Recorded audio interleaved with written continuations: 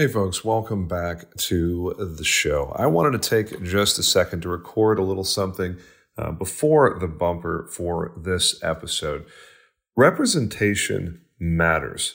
Inviting voices to the conversation that are outside of the majority, whatever that majority happens to be, whether it's age or gender or lifestyle choices or any other individual identifier, geography, sexual orientation, gender identity, family of origin, socioeconomic status, any way of categorizing people. Representation matters.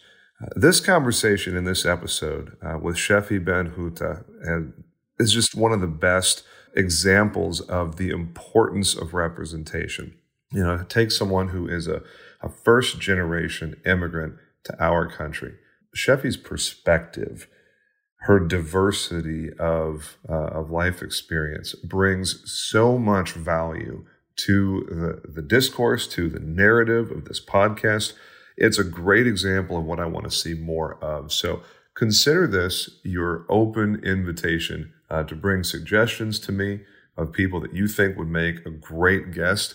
If you are from some minority class, whatever minority that be, any expression of a minority voice in our industry, I'd love to have a conversation and see if it makes sense to bring you on as a guest. If there is value, if there is unique enlightenment to bring to our audience here at Agency Freedom, I am all for it. So sit back, relax. Hope you got a pen and paper ready because Shefi brings a very interesting conversation. I really enjoyed our time together. I'm going to go ahead and get to the bumper now and let you get after this episode. Thanks so much for joining us and for giving me the privilege of creating this thing and having a little bit of an impact in your story. If there's anything I can help you with, feel free to reach out to me at podcast@agencyfreedom.com. Let's go. There are two kinds of people in the insurance industry. Those who are captive and those who are free. This is the Agency Freedom Podcast. Captivity can go far beyond the companies you represent. It starts between your ears, and its impact is felt in every corner of your business.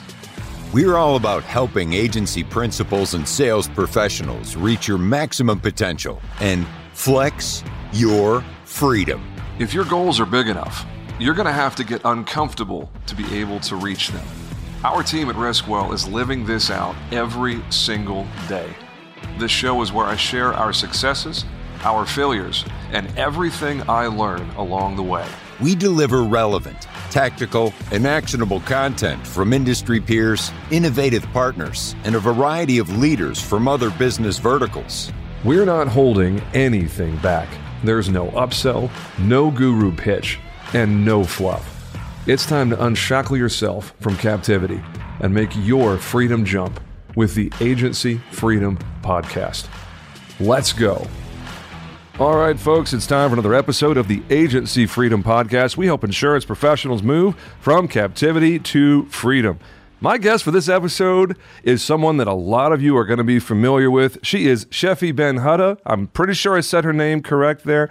She is the co-founder of Coverager, and I am really excited to have some time with Shefi today.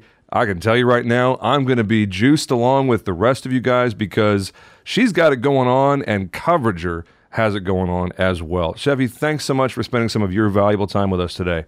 Well, thank you for having me. And even people back home don't know how to pronounce my last name. So it's a good start. And you pronounce Coverager as you should. So that's what's important. Tell me how I say your name correctly because I won't forget it.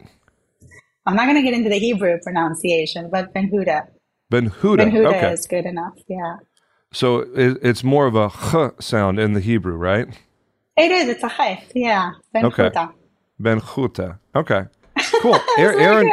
Aaron Gordon, he's in New York. He taught me some appropriate pronunciations of Hebrew words. I definitely have an appreciation for saying things the right way. So Anyways, back to you here. You have quite the following, lady. I randomly came across you on LinkedIn a little more than a year ago and started following your content, realized how good it was, how insightful, how, on the nose your analysis of things is, and just became a fan, honestly. And that I reached out and said, hey, you want to be on the show? It's simply because I wanted to get FaceTime with you because I think you're a highly accomplished and very interesting lady. And that just makes for good podcasting, honestly. So I would love to hear your 5-6 minute story, whatever you want to spend on it. How in the world did you get to this point in your life? With a name that you have, there's some sort of very interesting backstory to get where you are now. So why don't you give us, how you got up to this point, kind of around where Coverager started, and then we'll, proceed from there. Sounds good. So first of all, the name is absolutely the work of Avi, which is my brother. People tend to confuse us, but I'll give him the credit. I came up with insurance entertainment. But before we get to insurance entertainment, I did a little bit of a lot of things. I used to work as an insurance agent back in Israel, in the P&C side. And then I used to work for a startup, and then I worked for a carrier. And how I got to Coverager was basically frustration. Things weren't moving as fast as I wanted to. And then there was social media, and I could write about it. And I wrote about it, and I picked an audience. And so I would say that before there was Coverager, insurance entertainment was basically a blog. And what I thought I knew, were the independent agents. And I was trying to push them towards social media. Use Facebook, use Twitter, use LinkedIn, create funny posts, educate about insurance. I can't say that I was successful. And so we shifted our audience a little bit, really not by accident, but by doing and by seeing who I was attracting. And when I realized that I was attracting consultants, the content had to change. So it had to be more challenging. And so I think we went from this IE blog, Insurance Entertainment, to Coverager. And Coverager is really a newsletter, and it's a research arm, and it's a database. So there's a lot of elements to it. And the work is a lot more harder than just saying, hey, agents, go use Facebook, or use this like cute puppy to sell pet insurance. I was so big on infographics. I would create and design infographics and content. And the website was pink and black. And my brothers were telling me, what are you doing? It's a male audience. And I said, just leave me. And by the way, like Coverager, like black and white, because between the three of us, no one can agree on colors. I think I was just successful recently in introducing colors. But, when I got to CNA, to me, that was the peak because I was working for a carrier. And obviously, coming from Israel, you work for corporate America. That's huge. That was the American dream. Yeah. But I didn't find my meaning. And I found my meaning with Coverager because I found my meaning with being able to influence what people think and what they do. And it really feels like we're at the center of InsurTech. And there's so much innovation around us. And we tend not to use the word innovation too much. I like to talk about change. I like to keep it real. My feet are at the ground. I mean, we bootstrapped Coverager. It took forever till we made a dime. When we made a dime, Avi joined, and then Isaac joined. So, it's just part of like that immigrant story. You keep, your dreams aren't all the way up high. They're kind of in your reach. And then, sometimes, I will tell my big dreams to my mom, but everybody else, they don't know what they're doing. Avi would always tell me at the beginning, I wanted to join, but I didn't know where you were heading. And of course, that was just, I'm not going to say too much. I'm just going to see where it takes me. And because this is a very, very tough industry to penetrate. Oh my God. I actually gave up. I gave up once because Coverager is a free newsletter. And I was doing it while I was doing CNA, and it was so hard. And, Avi said, look, you've done it for a year. Take a break, see what happens. I took a break, and the person reached out and said, is my email going into the spam folder? And I was like, it probably is. The reality was I wasn't sending it, but that was my signal. Just go back at it. And I did. And then it's, obviously it's a happy ending. But I don't know if people realize the challenge that, people say content, put content out there, but content is king if the kingdom is interested. And boy, do we work hard to make content interesting. And sometimes it goes well and sometimes it doesn't. And, everybody loves our bottom line, but they don't love it when they're the subject. And so I'm not going to be invited to every conference out there, but well, stick you have to a it. fan in me. There are a lot of people that write in the insurance world, a lot of talking heads who like sharing their own opinion, but I feel like Coverager is a lot more than just opinion. There's an analytical side. There is this more intellectually dense side to the content that I think doesn't necessarily play that well in the immediate attention span of social media, because people want their, the 2-sentence quote that makes them, just snappy on social media. A lot of your content, it takes a minute or, it takes a few minutes to read through, and you have to read slowly because it's meaty, like there's substance to the content. I would imagine that was a really intentional play, judging from what you just said. But I'm getting ahead of myself here, because you said several interesting things that I want to touch on before we get all the way into the Coverager side of the conversation. I have never spoken to an insurance agent from Israel. I would love to have you share your perspective with our Freedom Jumper audience. What's it like being an insurance professional in Israel? What's it like with the carriers and the vendors and just the whole thing of, without going too far into the geopolitical considerations, Israel is without a doubt the most complex country in the entire world because of the tension that goes back decades and the different people groups that are so very starkly aligned. And you've got, Europe and America's interest. You've got, the Eastern and, China and Russia have different interests. Geopolitically, it's without a doubt the most complicated country in the entire world. What was it like being an insurance professional in such a volatile place? So luckily, I was only dealing with car insurance and sometimes home insurance, but I was wearing many hats. So I started out as a secretary. I had to learn my way, right? So you do secretary work or admin work, and you do billing, and then you present the quotes. But the one thing I knew, and the one thing that really worked was, and the way we were competing, we were absolutely competing about price. So every time somebody says, "Oh, insurance is not a commodity," my experience takes me back and says, "Oh, good luck fighting that war." But when I would pick up the phone and someone said, "I want a quote," and with the realization that they're shopping around, it wasn't an issue to ask, "What price are you currently looking at?" And they would share, and I would go and see if I can get a lower price, or at least explain the differences or how we can lower the price. Luckily, I worked for a really, really nice agency. By nice, I mean in a growth mode. There weren't friendly bosses, and you had to work around the clock, and I certainly did. But it was worth it, because I was this shy girl that was afraid to leave a voicemail on the phone. And after that, I was no longer shy. Trust me. If somebody had to pay, they had to pay. But Israel is very local, and it's very personal. Meaning, in America, you have this whole sense of credit score, which is it's a kind of a big enigma. And I remember when I got mine and updated, I was like, "Oh, this okay, it's good. I'm good." But I didn't have credit score at first, which really makes it a challenge to rent an apartment in New York City, but I'll leave that aside.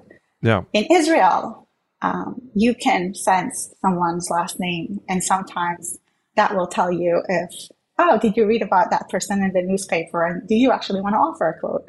So it would be that kind of a conversation. We don't have credit scores, but everybody's familiar with everybody, especially when they come through referrals, and they did come through referrals.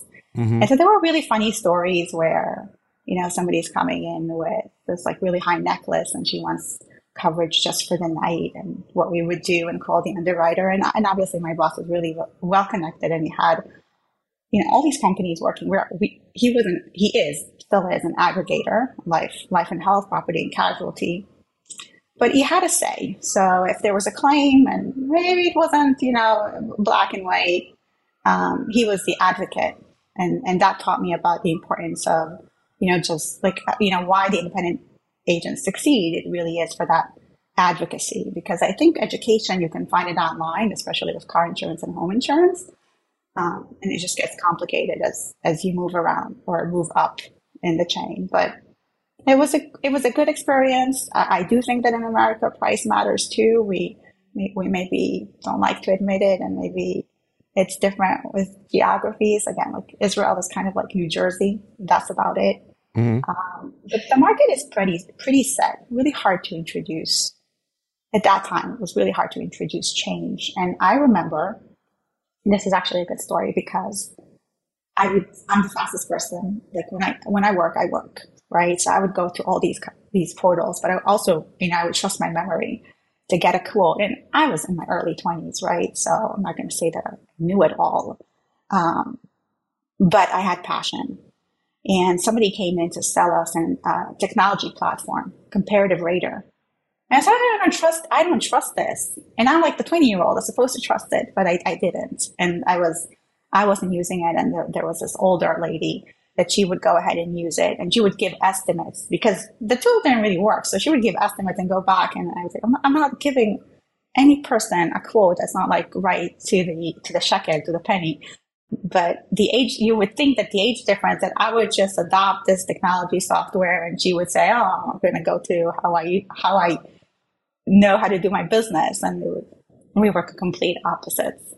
But I was very comfortable on the phone, and I didn't lose time, and I never lost a deal. Like, if I lost a deal, it was because, hey, my boss acknowledged, look, we really can't get to that price. Again, it really was a conversation about prices. I can't emphasize how much that was the case. And This is a very, very successful insurance agency to this day. I mean, we started with a small office, and as far as I know, he now owns a building. So it just goes to show you there are a lot of success stories in insurance. Love it. And a lot of poor technology.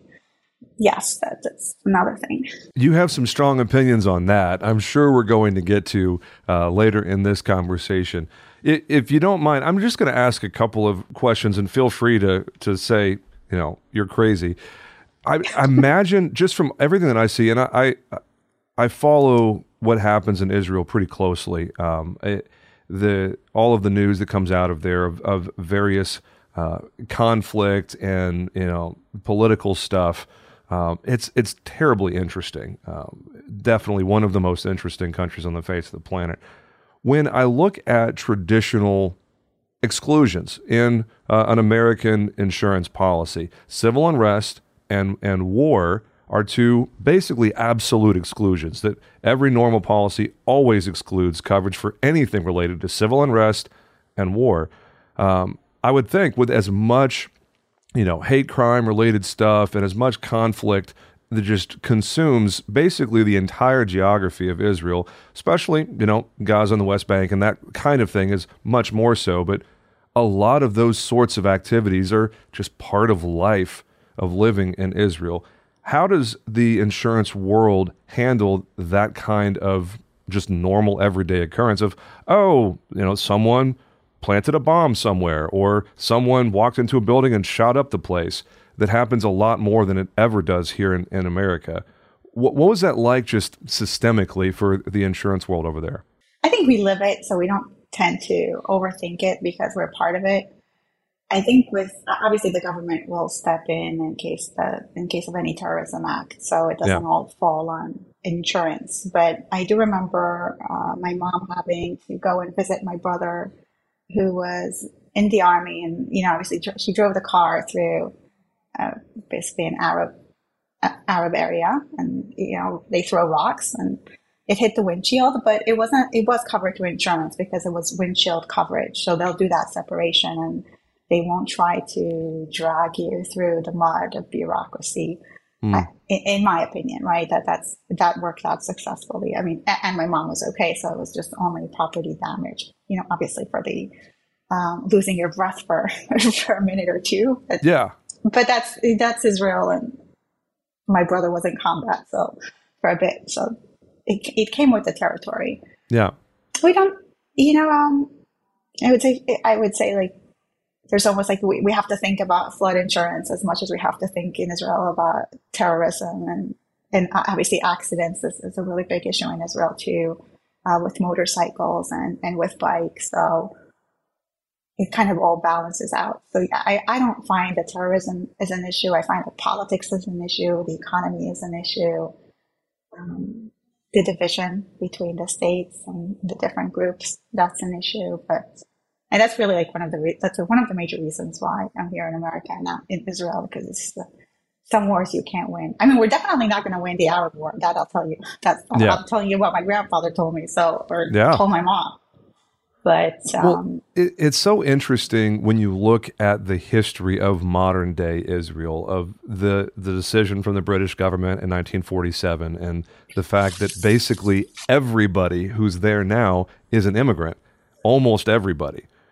It's very interesting. Thank you for indulging my questions. I definitely want to be sensitive of your personal experience because, like you said, when you live there, permanently, you get somewhat accustomed to things just happening around you, and it doesn't make that much of an impact from someone on the outside looking in. Thinks, oh my gosh, a car bomb went off 3 blocks from your office, something like that we from the outside perspective would be thinking is just cataclysmic, but for you it's a Tuesday morning, just something like that. So when September 11 happened, I was at that agency I was telling you, and my mom was texting me, the twins crashed. And in Israel, there are 2 buildings also called the Twins, which happen to be near by my work. So I immediately, my mind went to, okay, another bomb. And then she keeps texting me, and I realized, okay, we're talking about the United States of America. Oh my gosh.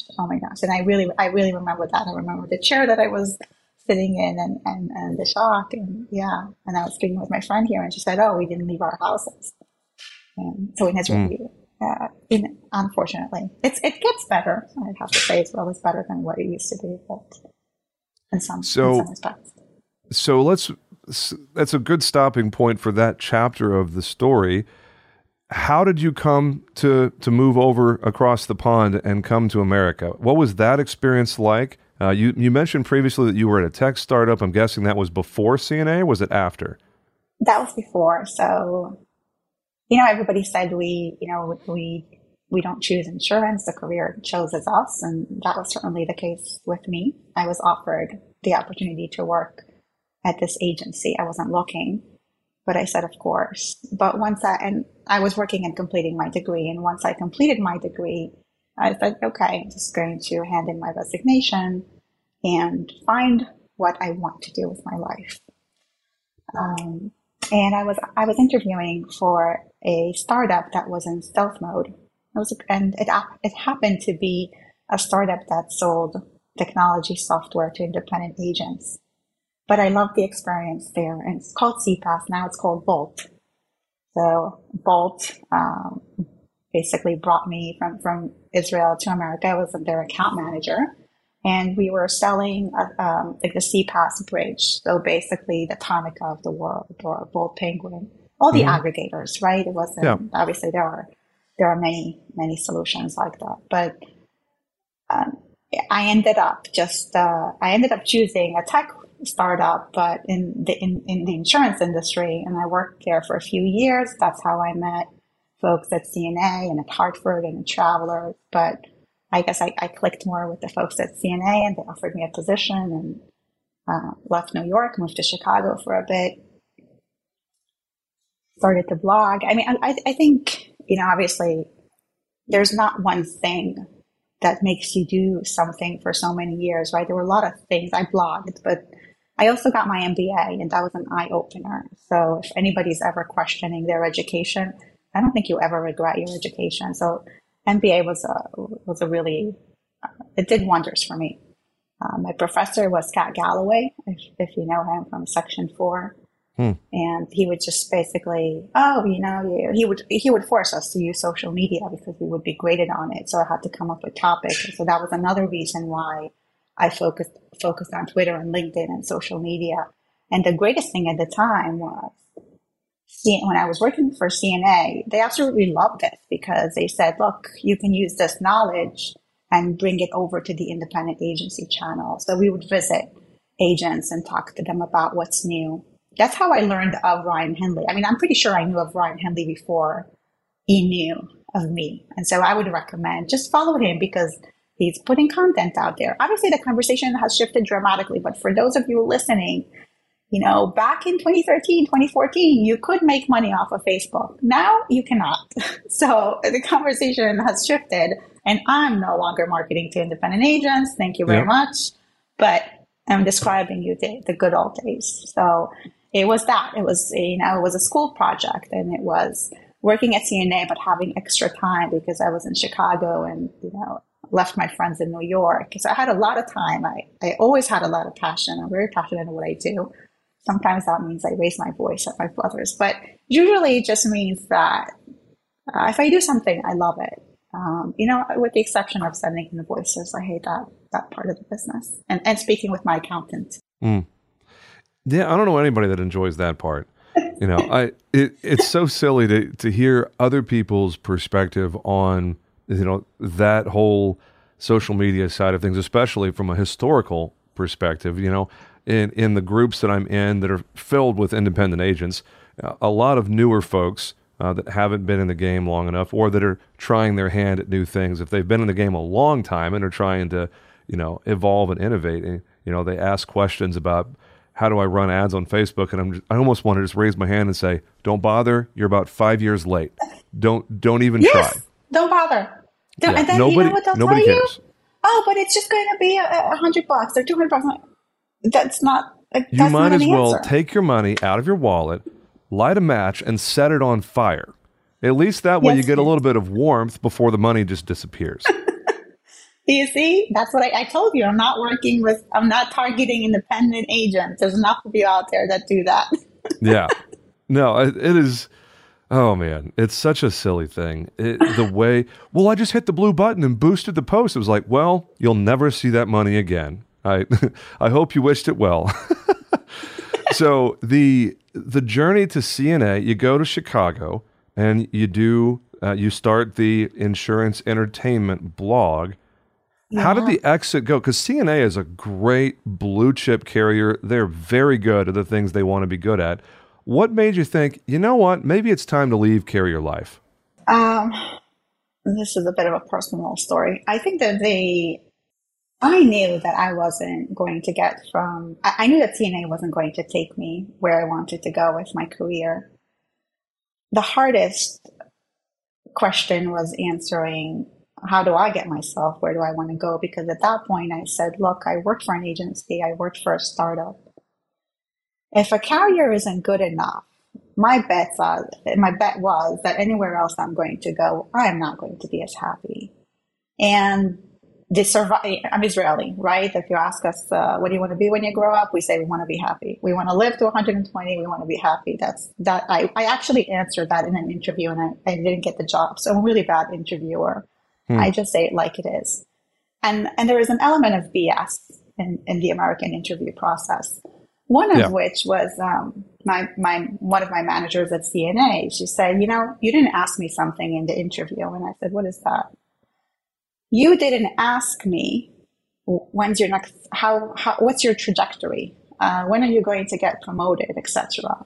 And I was talking to myself. I always talk to myself when it's a kind of a BS question. And I said, you know the answer to that. The answer is that who is going to leave first for me to take his position or her position? That was the case at CNA.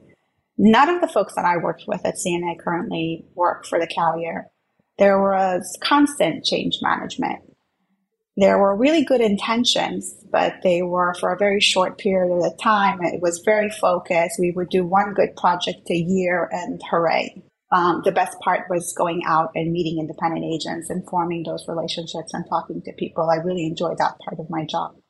And I really enjoyed that they let me blog, because at that time CNA didn't have a blogging policy. It was really too early. I was a first mover over there. So when I realized I said this was a personal question, because what happened was we were a bunch of us, maybe 5 at the team, and the director leaves, and somebody comes over and says, okay, by tenor, okay, that girl over there, do you want a promotion? And I was the last one in to the team. And I said, oh, my time is precious. And I left, and I said, okay, I'm leaving. And it was a very short process, right? So I think I was out the door in 2 weeks or so. But I always knew where I was leaving to, because by then I had Insurance Entertainment. We called it IE, so it was the newsletter. It wasn't because I had the benefit of knowing that I'm going to be okay financially, but it was because I knew exactly, at that time, I knew where I can take Insurance Entertainment.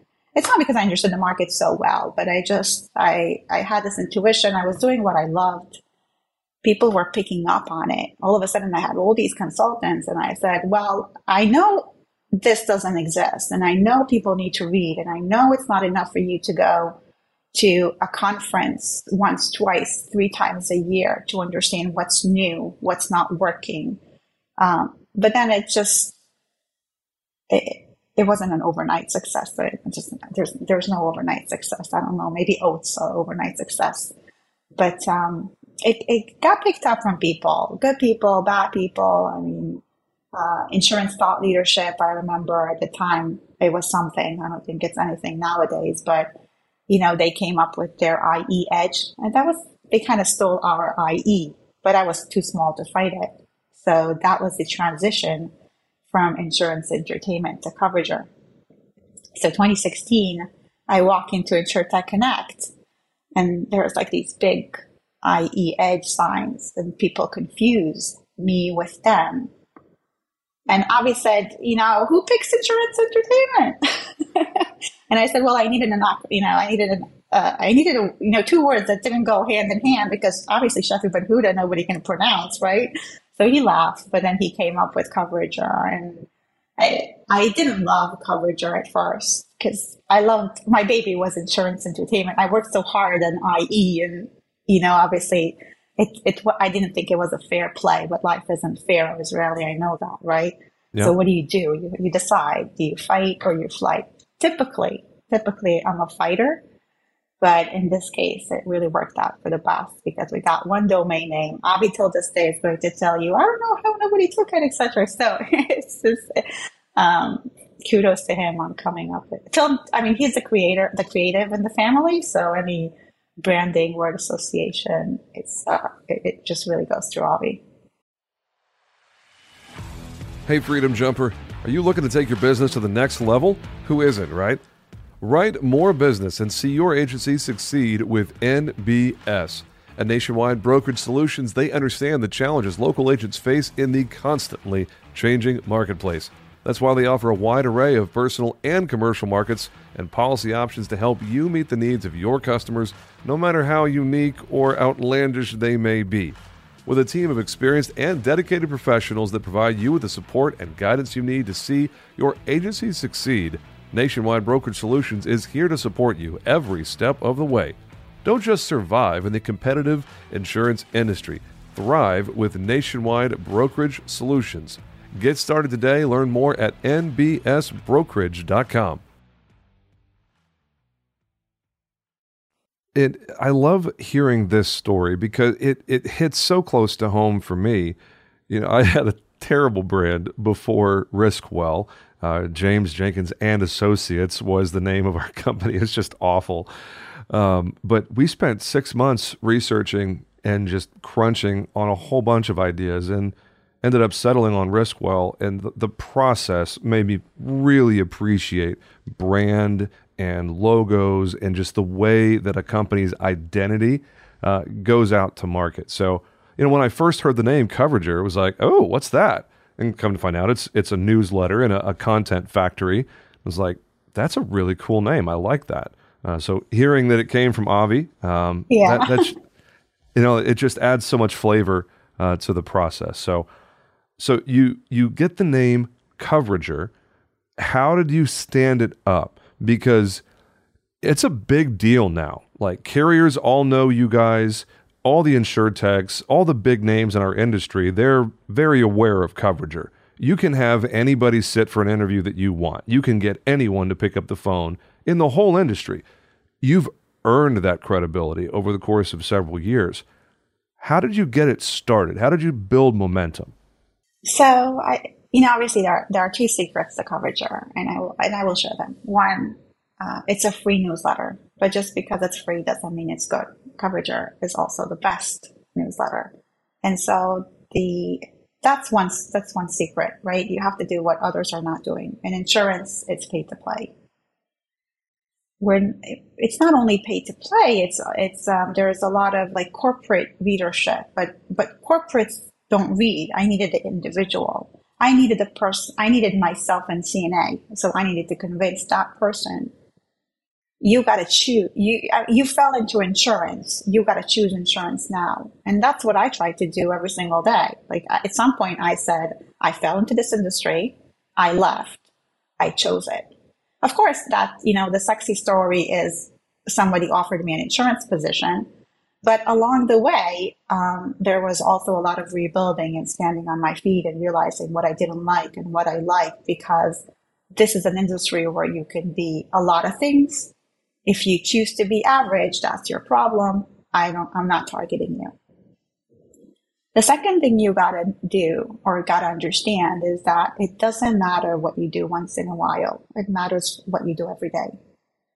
Every day we come up and we know, and at the beginning, this was the hardest thing. I mean, I remember my mom was with me from before it was just when there was an idea. Okay. So I'll always bring her up, right? Because when I have a crazy idea, I speak to her. When I fail miserably, I speak to her. There's a hole in the bank account, I speak to her.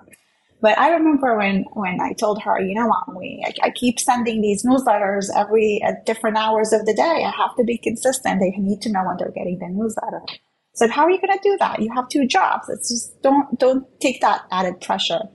But you have to. You have to, and you find time. By the way, I remember somebody gave me a Fitbit once for a speaking engagement years ago.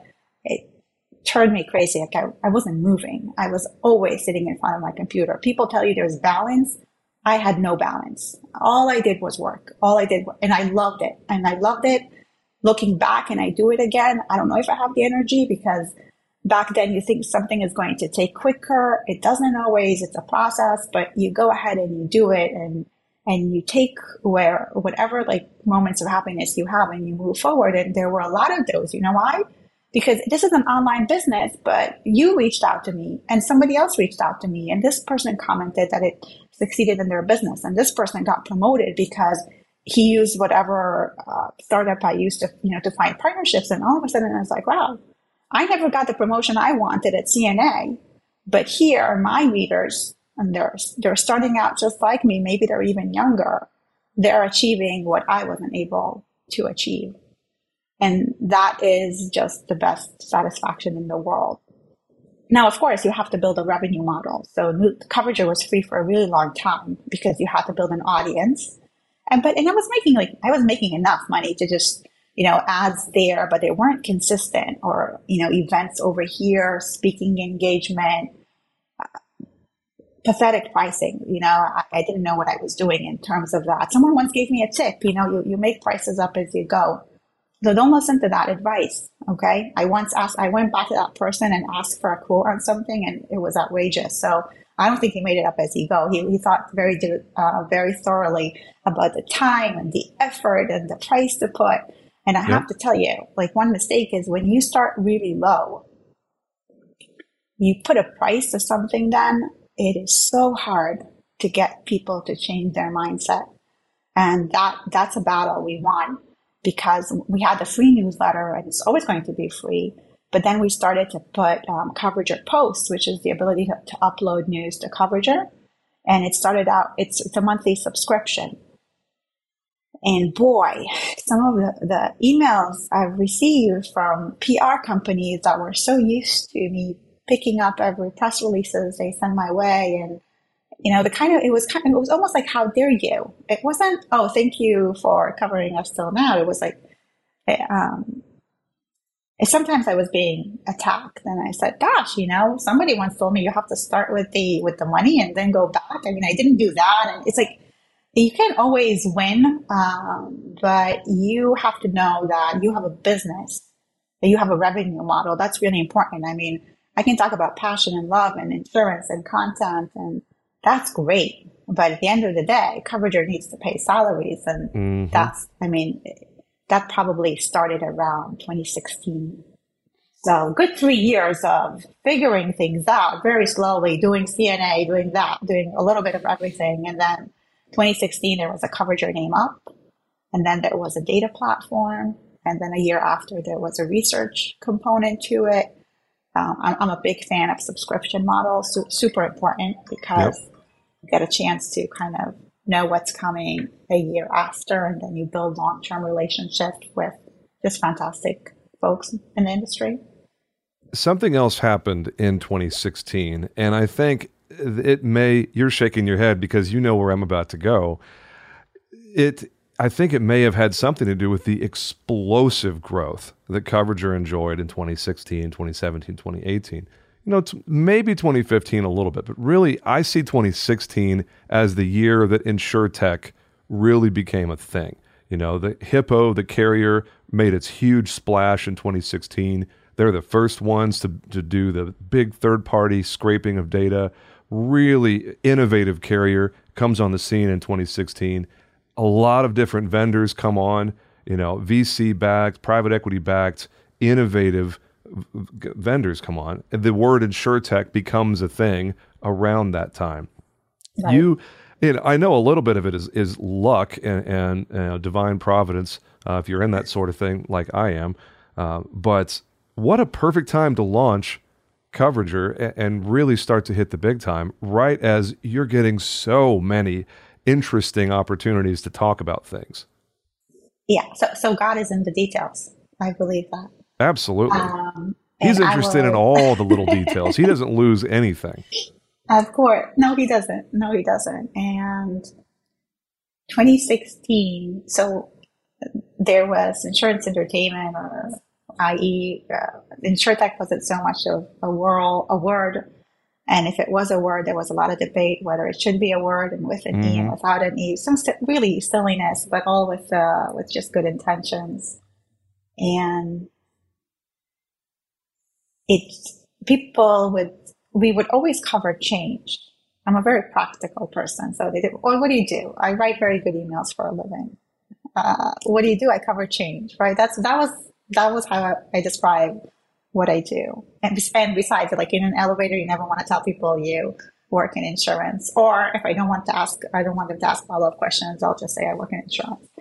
But when people used to say, "Oh, you're an InsurTech newsletter," I didn't like it at first, to be honest. And then I realized, first of all, perception is reality, and just run with it. And the reason why I didn't like it was because it's really hard to create this divide between InsurTech and incumbents. And if you remember back in the days, AXA XL had this big website big web page that said, we are InsurTech, something along those lines. And then they show their investment in Slice and Lemonade and Trove. And where is Slice? Where is Trove? Okay, Lemonade is still standing. So it was, to me, InsurTech is a mindset, but it was just a matter of understanding the opportunities and doing better and changing, right? So it was just all about change. But yeah, it worked really well for us. I think we were the first to promote. I mean, I remember we have a lot of automation tools, which helps us be a very small team. So we track companies, insurance companies that are created, whether they first announce themselves on Crunchbase or on Angel.co, and then we track press releases. So we've got all these tools or automation capabilities that, I wake up in the morning and I'm able to see who updated their company page or what product was introduced. And then I figure out, okay, what's worth writing about? This wasn't, back when I was working at CNA, this is improvement over time, right? Back then it was just a lot of time going through Google. But one of the things I spotted was the InsurTech Connect website. So their first conference. And I picked that up.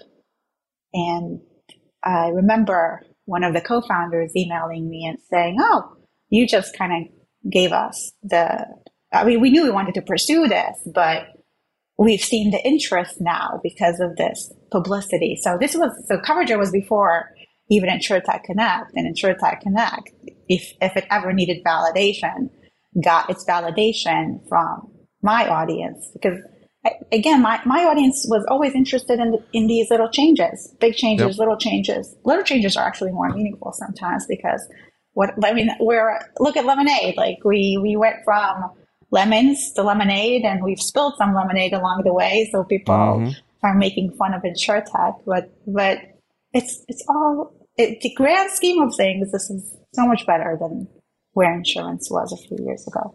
It's got to feel really good for you, Shefi, to have a small part in so many success stories where you are able to have that personal connection back before ITC was a thing. And now it's the event for that side of the industry. If you're not in Vegas, if you're not in the vendor hall, you are completely irrelevant in that world. Like, if you don't show up, you're a nobody if you're not at ITC. And I think you're somebody if you're not. I haven't showed up in ITC for the last 3 years, so you are somebody if you don't show up at Vegas events. But the importance is understanding how to align yourself. You need to reach a crowd, right? Yeah.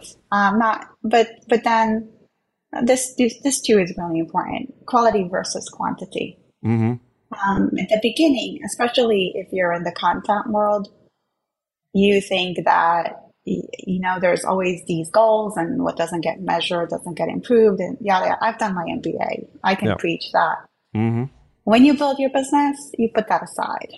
You think about, you really do start with why, and then you want to see improvements. And then you have to understand that in B2B, and especially in insurance, all sorts of quality people and not so quality people, and who are you marketing, and how you're marketing, and how are you reaching that audience. So I think it's sometimes really important to say, first, pay attention to how you grow. And this is, if you're an agent, it's how you grow. If you're in the captive world, if you're an independent agent, if you're a coverager, it's how you grow. We decided we're growing online.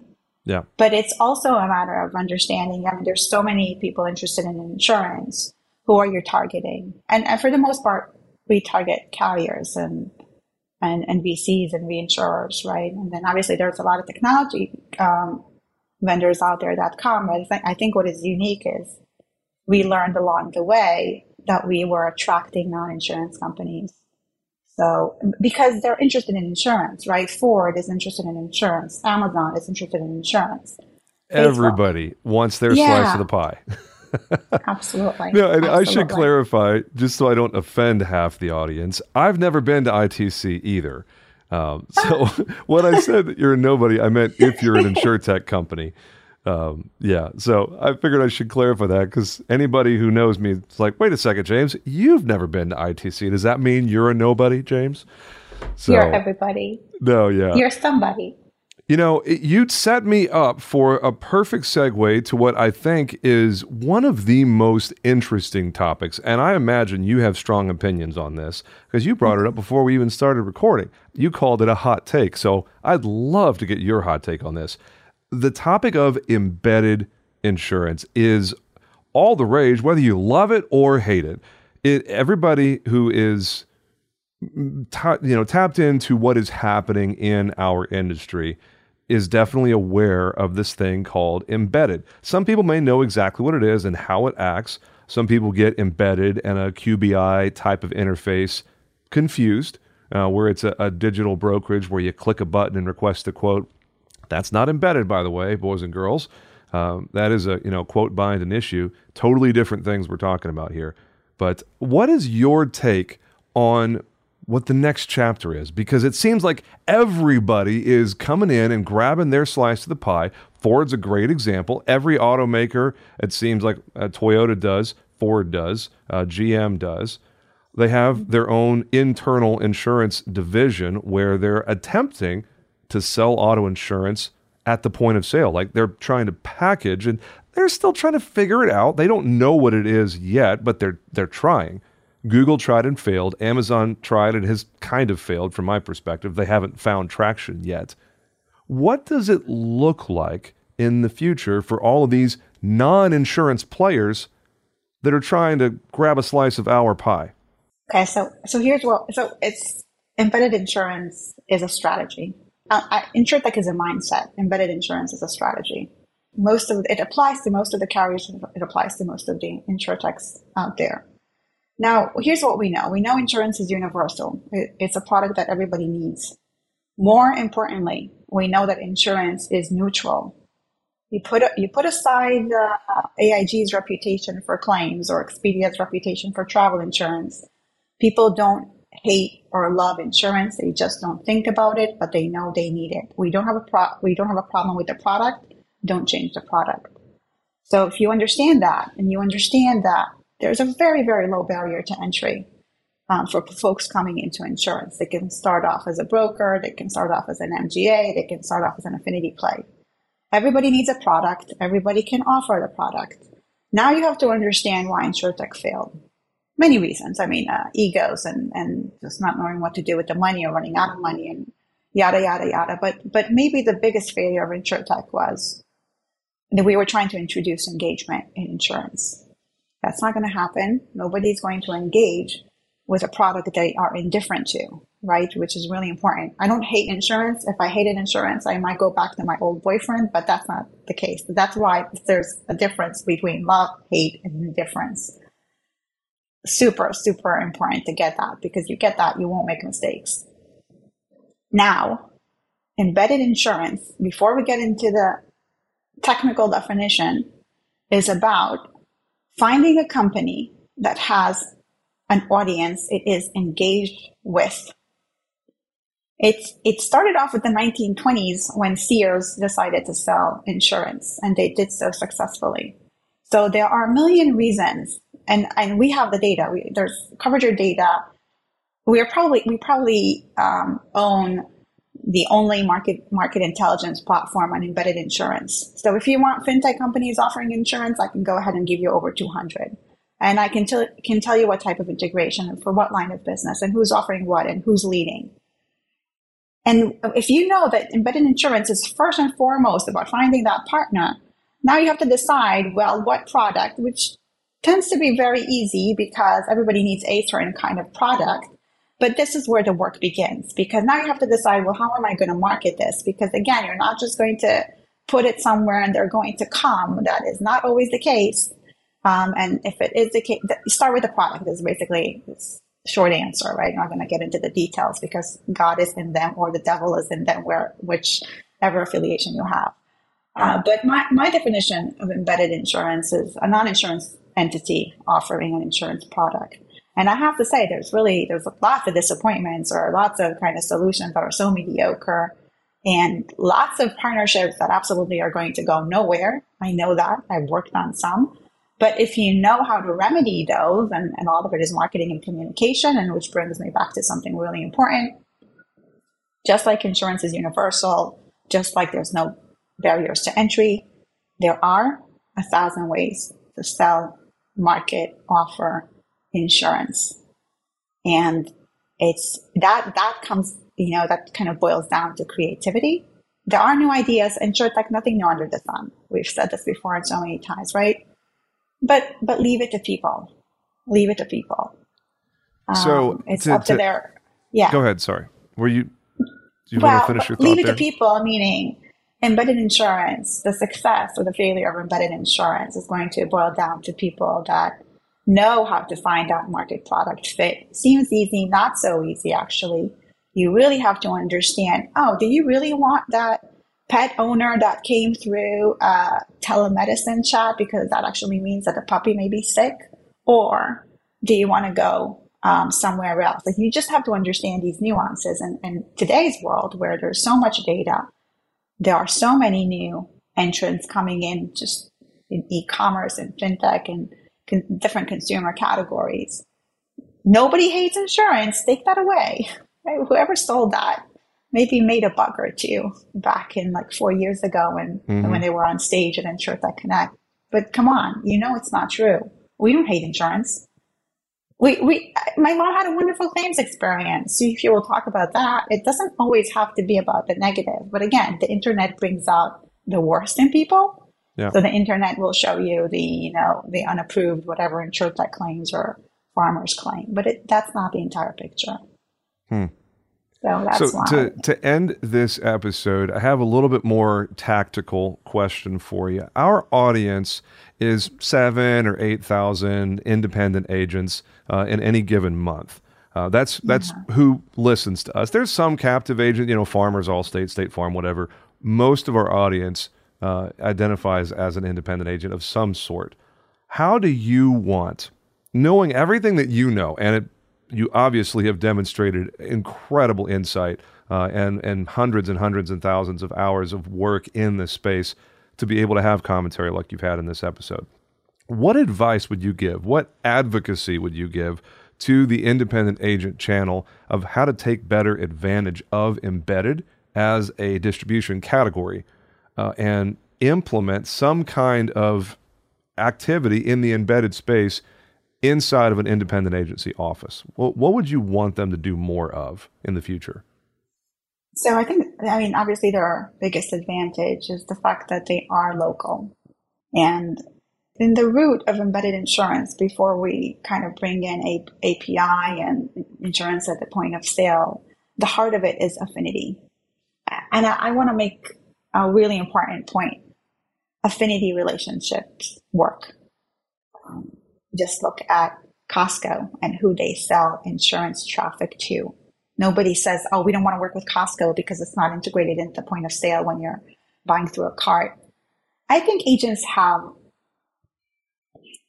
they have everything to succeed, but sometimes they are independent, but then there are a group of agents, and this is really where I struggle with the groups and the associations, because I think at the end of the day, every independent agent is to himself, in a sense, right? So you have to start with your book of business, with your territory, and bring on the startups and bring on the community and do link redirects. I mean, you start there. You don't go ahead and build a Ferrari and then you see what works, because there's going to be some data elements that you're going to get better data than the data that you have in your AMS system that tells you what you should act on. And, the thing about moment of truth and people want to buy online and convenience, we've seen that with the beginning of InsurTech. It's not always the case. A lot of times people have time to wait for the right coverage. It's not like there is, of course, if you're a freelancer and you need that certificate of insurance immediately, well, forget about it. But that's not who they're targeting. So one, you don't necessarily have to go ahead. I mean, if you don't want to reach Gen Zs, if that's not your sweet spot, you don't have to do that. But then again, you have to realize, where is your agency then going 5 or 10 years from now? So what's your audience? So pay attention to the how. I said this before, like how you want to grow. Now, you can't change your DNA, right? The independent agent is the independent agent. It's going to be really hard to change because so many things work for them as the independent agent. With whatever that entails, right? It's just very hard to describe that channel. They're not necessarily not tech savvy. There's tons of tech in that world, but they're not necessarily direct, which is okay. A lot of carriers aren't direct. And by the way, not everybody wants to buy insurance direct, right? So you can take embedded insurance because you can find some really solid partners. And I don't mean, your next lawyer association. It doesn't have to be that. You can be the community or it could be a community in whatever town you're at. But all that, I guess, maybe everybody wants to work with the independent agents. Oh gosh, we see that all the time. But maybe my point to the independent agency channel, if they are listening, and I hope they are listening, is that look at what happened. First, like in 2016, people attacked you collectively. But then when they came and offered you a hand, you joined them collectively. But this is the point where I tell you that this is not a collective win. The agent working with Lemonade is the agent working with Lemonade. It's not the independent agency channel working with Lemonade, and Lemonade still sells their story. So I guess what I want to say, I think I said this, sometimes you have to decide whether you fight or flight. Yeah. Fight. embedded insurance is your fight because you can bring in that next partner. And what are you basically doing? You are introducing a non-insurance player into the insurance sector. I don't think there's a better cause that exists right now. It's better job opportunities. Your employees will get excited because they get to learn. I mean, I was just being independent agents after a while, enough with the church stories and the football stories. Okay. But imagine how exciting it is to work with people from different industries with different skills. It's this exposure. And it's all around a universal product that independent agents know how to sell super well. I don't care if they do it on price, not on price, whatever it is. They have the conversion rates. They have really good conversion rates, okay? Dealer policy will stick with this 15%. Independent agents will laugh at that. So, yes, there is a reason why you are successful. You can probably be a lot more successful than you think. You make such an excellent point to end this thing on, and I know we both have to run. Our time is up here. I think it's very interesting that you chose the Lemonade offer. When that email came from Lemonade through AmSuisse, that MGA relationship, they're like, hey, do you want to sell Lemonade insurance? I was like, see this middle finger right here. Because I don't forget what you guys did just a couple of years ago. You were actively talking trash about my whole channel. I don't forget that, Lemonade. So you can take your appointment offer and shove it. I'm not interested. Good luck. Yeah. So I know most people don't feel that way, but I do. And it's like you can't expect us to have that short of a memory when you're actively marketing and telling people you don't need an agent. Come direct to the carrier. We'll save you that commission we would have paid the agent and put that premium back in your pocket. It's like, okay, cool. Hey, by the way, Lemonade, nice loss ratio. How's that profitability looking? Oh, how's your stock price looking? 20% of your IPO? Ooh, sorry, buddy. Yeah, sorry. You touched a little bit of a nerve, I'm not going to lie. I'm a little bit about the whole Lemonade thing. It's a great example of carriers just openly disrespecting the agent and expecting us to have a short memory. And I hope people have a longer memory and they don't contribute to their own difficulties in the marketplace. Let's put it that way. So we can have a whole nother episode about conflict of interests. But, oh my gosh! You got to do right. what's right because I know that there are agents trying to sell certain Lemonade's product that are currently not offered through the agency channel. Pet insurance is one. Mm-hmm. So there's one side of agents that are going to fight this independent agency battle. I think you are on that side. There are different agents or different group of agents. Each one is doing what's good for them. Yep. You're just right. As long as you're winning, regardless of what camp you are, then you know you're in the right path. I know who's winning, and that's Coverager. I know who's winning, and that's the people that subscribe to Coverager and get the information that is so thoughtfully curated for them. Shefi Ben-Hutta, this has been just the most enjoyable conversation. I'm going to go ahead and skip the other stuff that was prepared and move you to the next on the list. You're going to be episode 88 that drops 88. A week from Friday morning. Yeah. Well, you got to actually, let me know. And, our friend Ryan Hanley, his episode drops on Friday. As we record this, he is dropping 2 days from now, and you're going to be moved to the front of the line right after him. So you're episode 88. I got to get this out because I am thrilled that we had this conversation. This has been a lot of fun. So hopefully you'll be kind enough to come on for a second one sometime. This has been great. Count me in. We should do a 3 with Ryan. It's been a while since they chatted with him. Oh my gosh. Count me in, and if I can, whatever you want my audience to know, my audience is your audience. Love it. Hey, I'm going to let you get back to your afternoon. Thank you so much for spending your valuable time with us.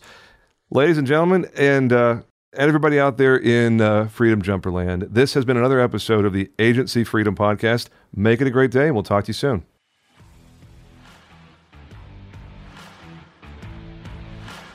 Thanks for listening to the Agency Freedom Podcast. Please subscribe to AFP on your favorite platform to get automatic updates with every new episode and help other people find us. If you like what you hear, please drop us a review and tell the world what you like best. Most importantly, please share AFP with someone you know who is still in captivity. They'll thank you later. Visit our website at agencyfreedom.com to get access to exclusive content and announcements. Join our community on Facebook by typing in Agency Freedom in the search bar.